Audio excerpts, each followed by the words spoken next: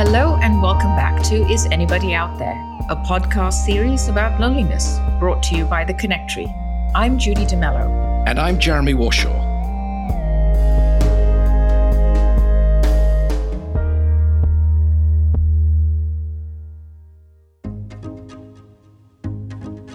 Today's episode is called A Lonely Planet because loneliness is not simply an American issue. Certainly in these days of social distancing and lockdowns, many more people all over the world are suffering from loneliness and isolation. But, we'll say this again, loneliness has been around long before COVID and will continue to be around long after we've all been vaccinated. When we started digging around, trying to get a bird's eye view of loneliness around the world, what became clear is that many countries have started initiatives to help curb loneliness. But sadly, the US is woefully behind in this department. Mostly, in America, resources and programs are geared towards seniors, and that's great. But it's not only seniors who suffer from loneliness. What about millennials and Gen Zers, as we reported in an earlier episode? And how about marginalized members of our society, like immigrants and LGBTQ folks? Even new mothers reported a spike in feeling alone and isolated following childbirth. So we figured that maybe, just maybe, by highlighting some of the efforts from around the world, we could actually light a fire under some butts in this country. Well, let's start with shining the spotlight on the UK, because I do believe that's where most progress has been made as far as raising awareness, destigmatizing loneliness, and just giving some oxygen to this necessary conversation. Why do you think that is? Well, actually, I'll share a short clip from an interview I did with Paul Can, who's a founding member of the Campaign to End Loneliness, an organisation that's really at the forefront of the loneliness movement in the UK. I asked Paul that very question.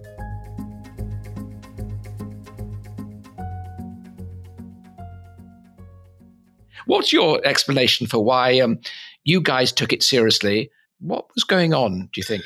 Well, I think it is certainly true that the UK has a strong civil society in terms of we have a very strong tradition of charities operating to campaign, to advocate, to draw attention to disadvantage. This is not an issue that you can deal with as a one-off. It's not an issue that's going to go away. Loneliness is universal. It affects people at all ages and stages. And so that gave us a commitment and a stability which made us able to take the message out and work on it with government and with the media and with the whole of society.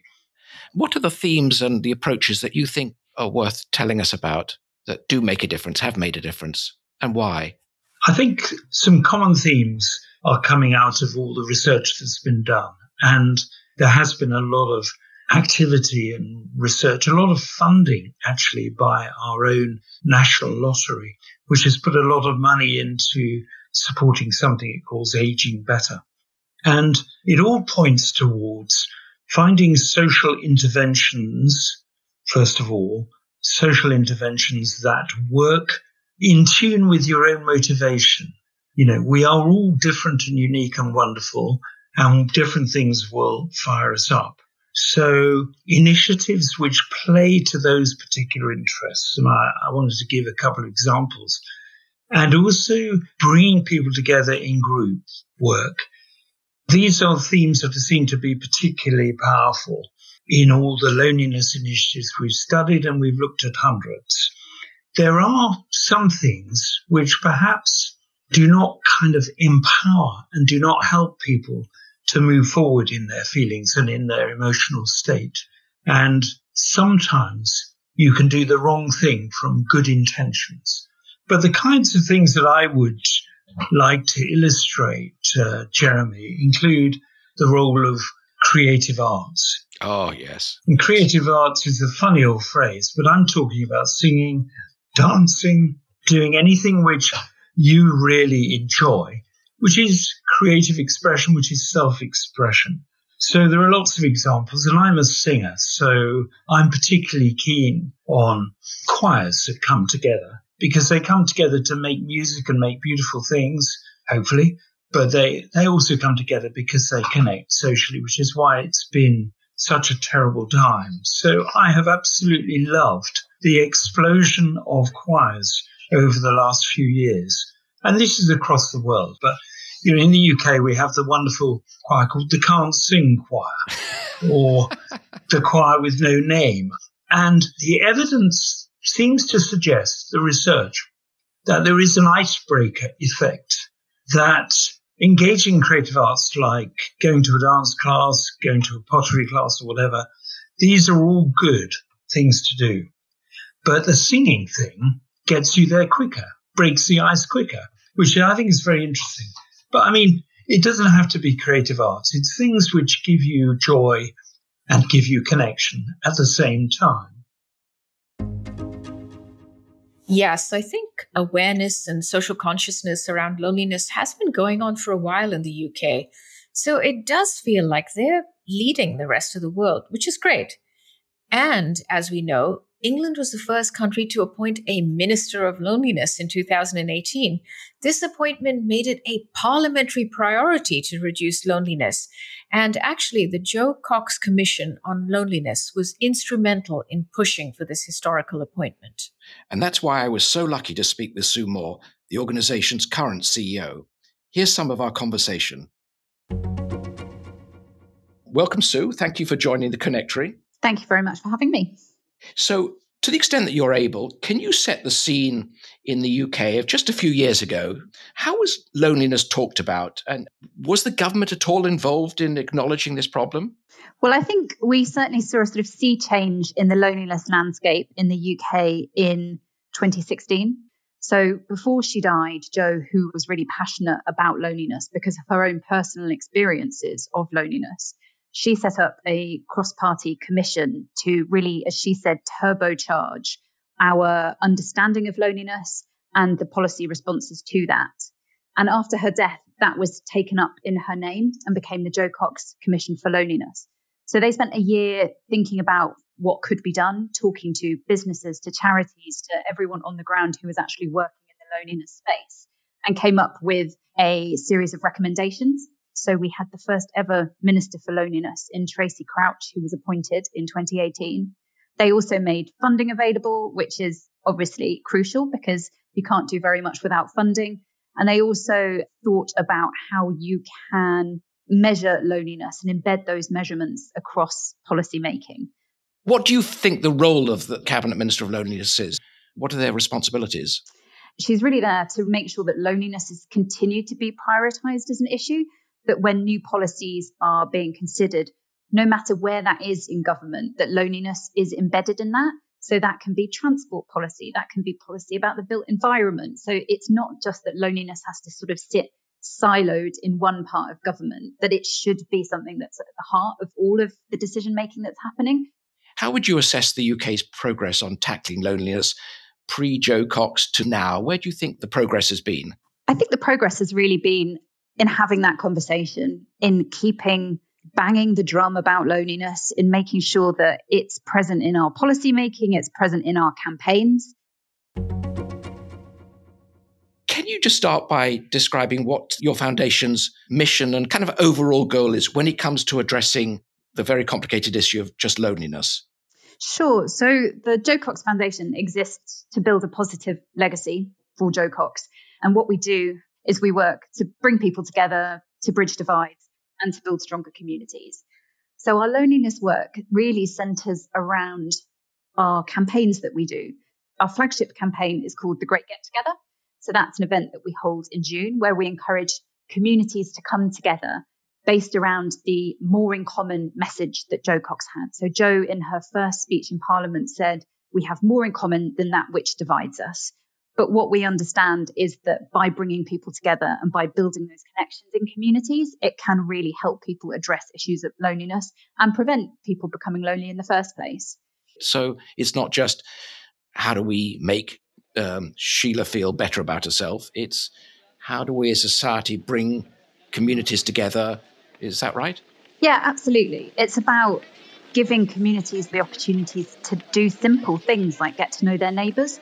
So actually, if Sheila knows the people who live either side of her, and even if they just say hello to her when she's taking her bins out or going towards her car, it makes a real difference. That social connectedness. we feel is at the heart of addressing issues of loneliness. And by the way, a bin is a trash can for the wonderful American audience, but a bin it is for this podcast episode. Get us excited about some of the things you've pulled off that really are quite amazing now that you look back on it. I think we've got to reflect on our Great Winter Get Together campaign that we just ran. So we ran a campaign over 5 weeks. And what we said to people is that we wanted to face loneliness together, one connection at a time. So what we did for each week is that we gave people something really simple that they could do, bearing in mind that most of the UK was in a hard lockdown at that point. So we had a week called Reach, where we suggested that people just reach out to somebody that they'd lost touch with, whether that's an old friend or your aunt who you haven't spoken to for a year for whatever reason. We had another week which was called Thank, and it was as simple as just say thank you to somebody who's helped you through this really difficult year. So they were really simple things, and it just seemed to strike a chord with people around the UK. So our polling data suggests that we had 3.5 million people who engaged with that campaign. And the data that came back from them is that over 80% said that by taking part, they understood loneliness much better. And about 90% said that it made them feel that they could talk about loneliness more easily. And I think that's a really important bit. It comes back to that stigma. If you can tell somebody that you're feeling lonely, or even if you can understand yourself that the feelings that you're experiencing are loneliness, it makes it much easier to address that and to find a solution and to move forward.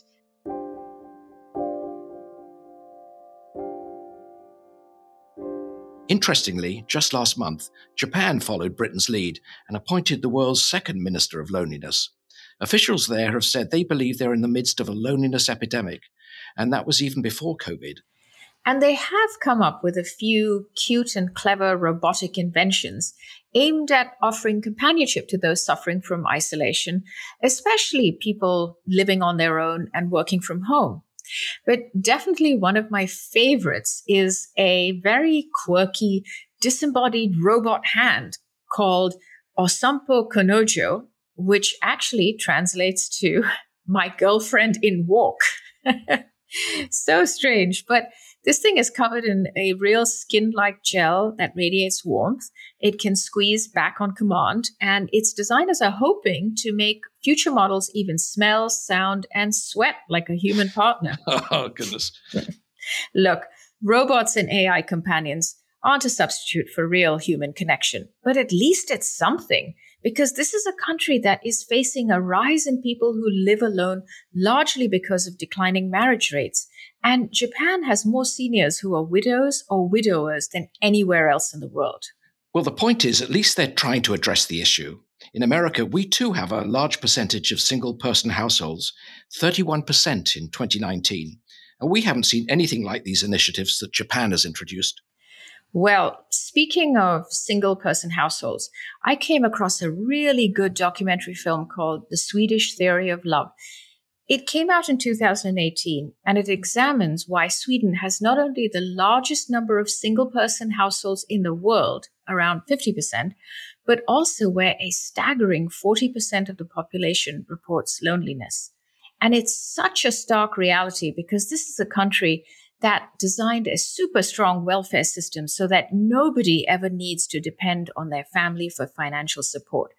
But this independence, this freedom from dependence on others, actually created a huge problem in Sweden. I managed to track down Eric Gandini, the director of the film, and we chatted about this.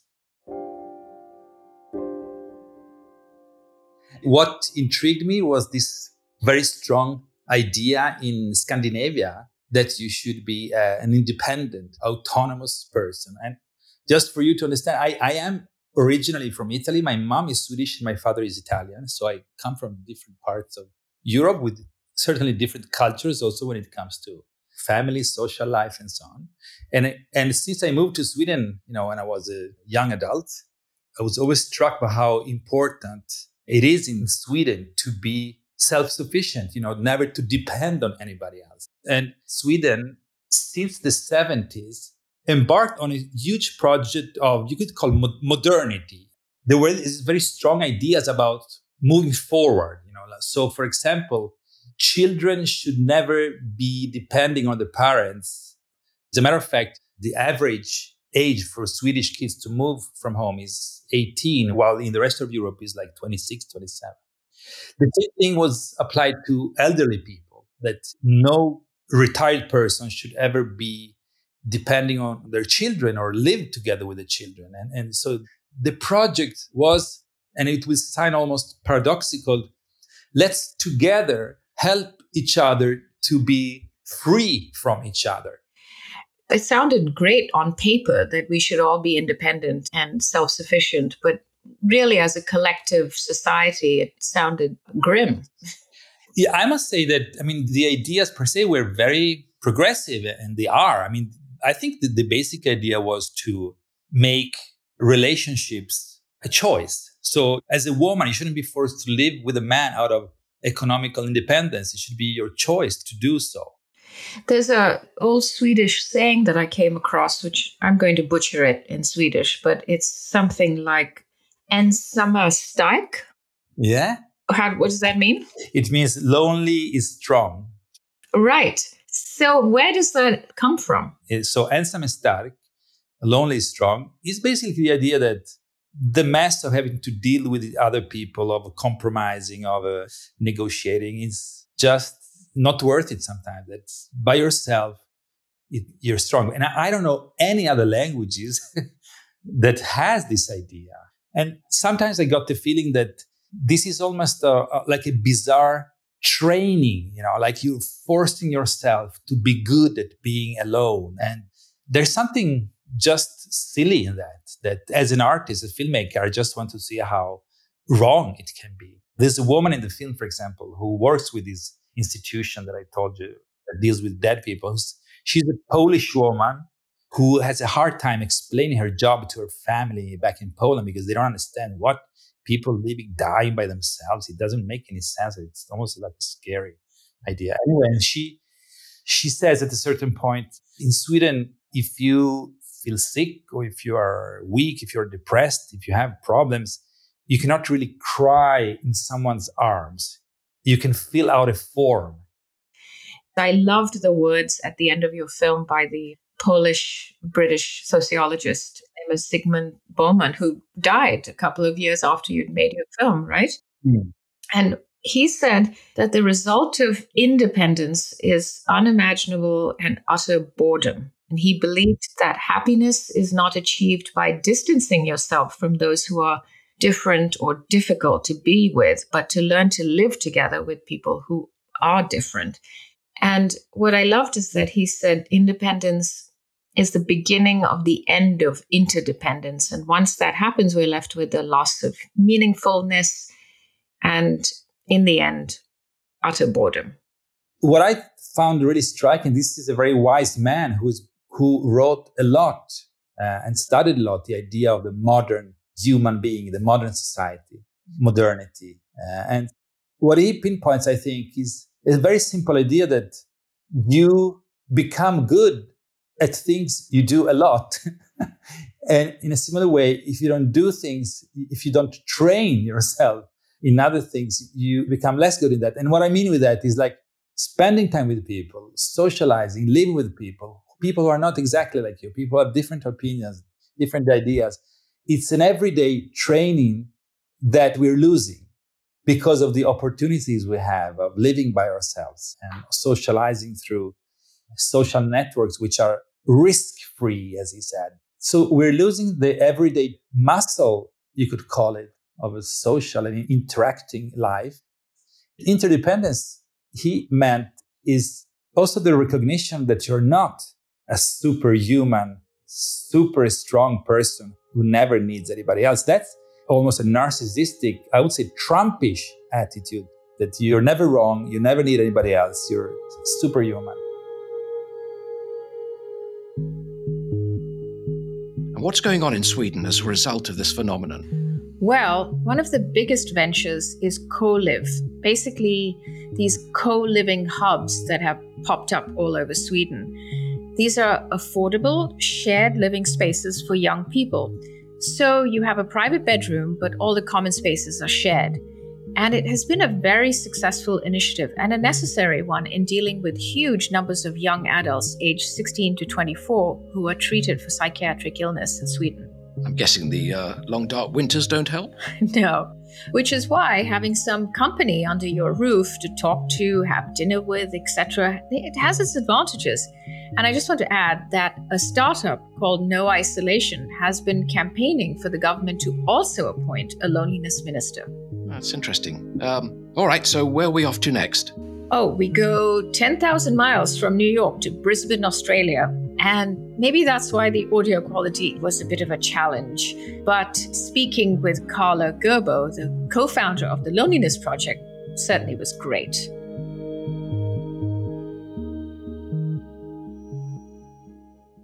So the Loneliness Project started back in 2019. And at that stage, some research had come out from one of the universities in Australia looking at loneliness. And it concluded that back in 2018, 1 in 4 adult Australians were experiencing loneliness.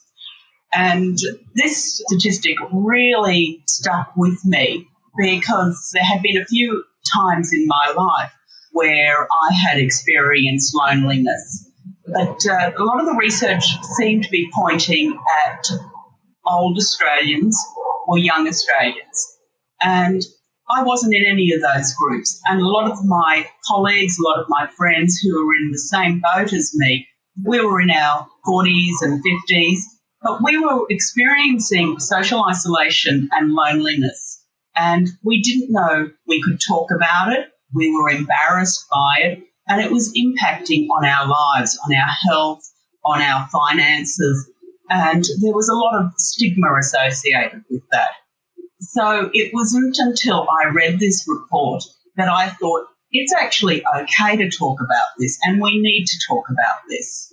So gathered a few friends together, female friends, who I knew had gone through some transitions in their own lives. And we had never used those types of words before, loneliness, social isolation. So we started brainstorming and saying, well, what can we do here in Brisbane and in Australia? And for us, what we wanted was very much to have a community. So this is why we started the Loneliness Project. We wanted to talk about the stigma that is loneliness. We wanted to talk about the research that's out there, and we want to look at opportunities to bring communities together to find solutions. Mm-hmm. Since you've started the Loneliness Project, has there been more traction? Has there been more awareness of it? And has anyone stepped up to the plate? Yes, there has been all of those things. There's much more recognition that in the mainstream media, we're talking more about loneliness. There's still so much stigma associated with it, though.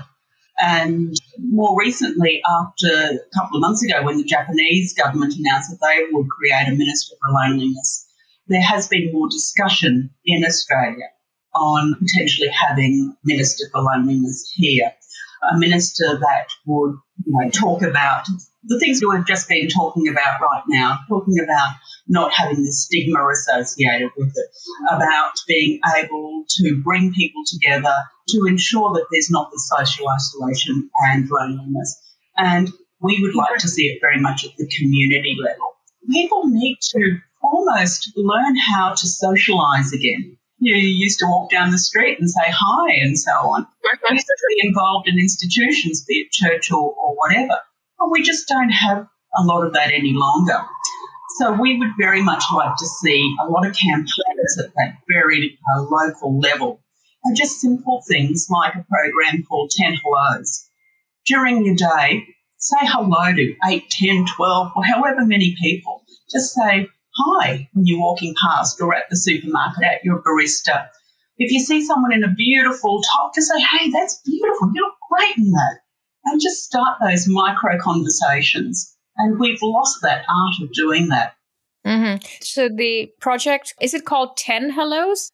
Yes, that's going to be our project. So we've just started talking to an artist, and we're looking at a campaign of art around 10 Hellos.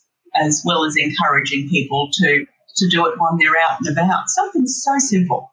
Yeah, I think that's just a wonderful idea, and it's so easy to implement and to promote. But we really believe in the topic. We believe as well that a lot of the groups, and I'm sorry, I'm not being critical, there's a role for everyone, but groups seem to very much focus on telling government what the problem is or telling researchers what the problem is.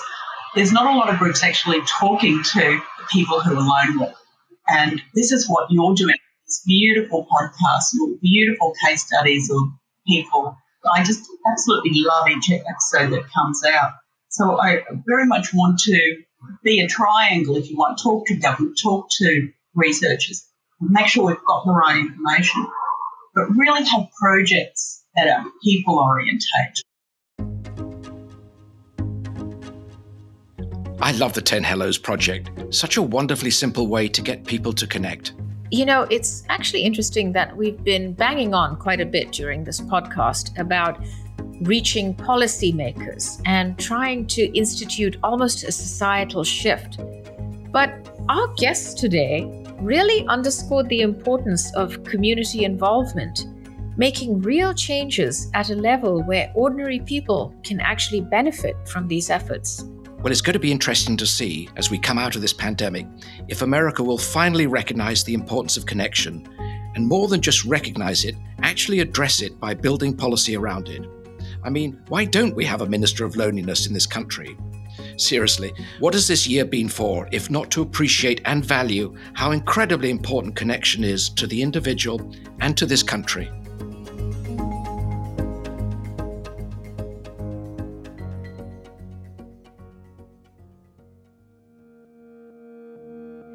We hope you'll join us next week for our episode about urban loneliness. I'll speak with 3 young professionals who are confronting this issue by helping to design cities that focus on improving social life, community, and well-being. Is Anybody Out There was created and written by Judy DeMello and Jeremy Warshaw. This episode was produced and edited by Christian Sawyer. Music by Seaplane Armada. If you're enjoying this podcast, and we hope you are, please rate us on Apple Podcasts. And do subscribe wherever you download your podcasts. For more information about what you heard today, please visit theconnectory.com. Let's stay connected.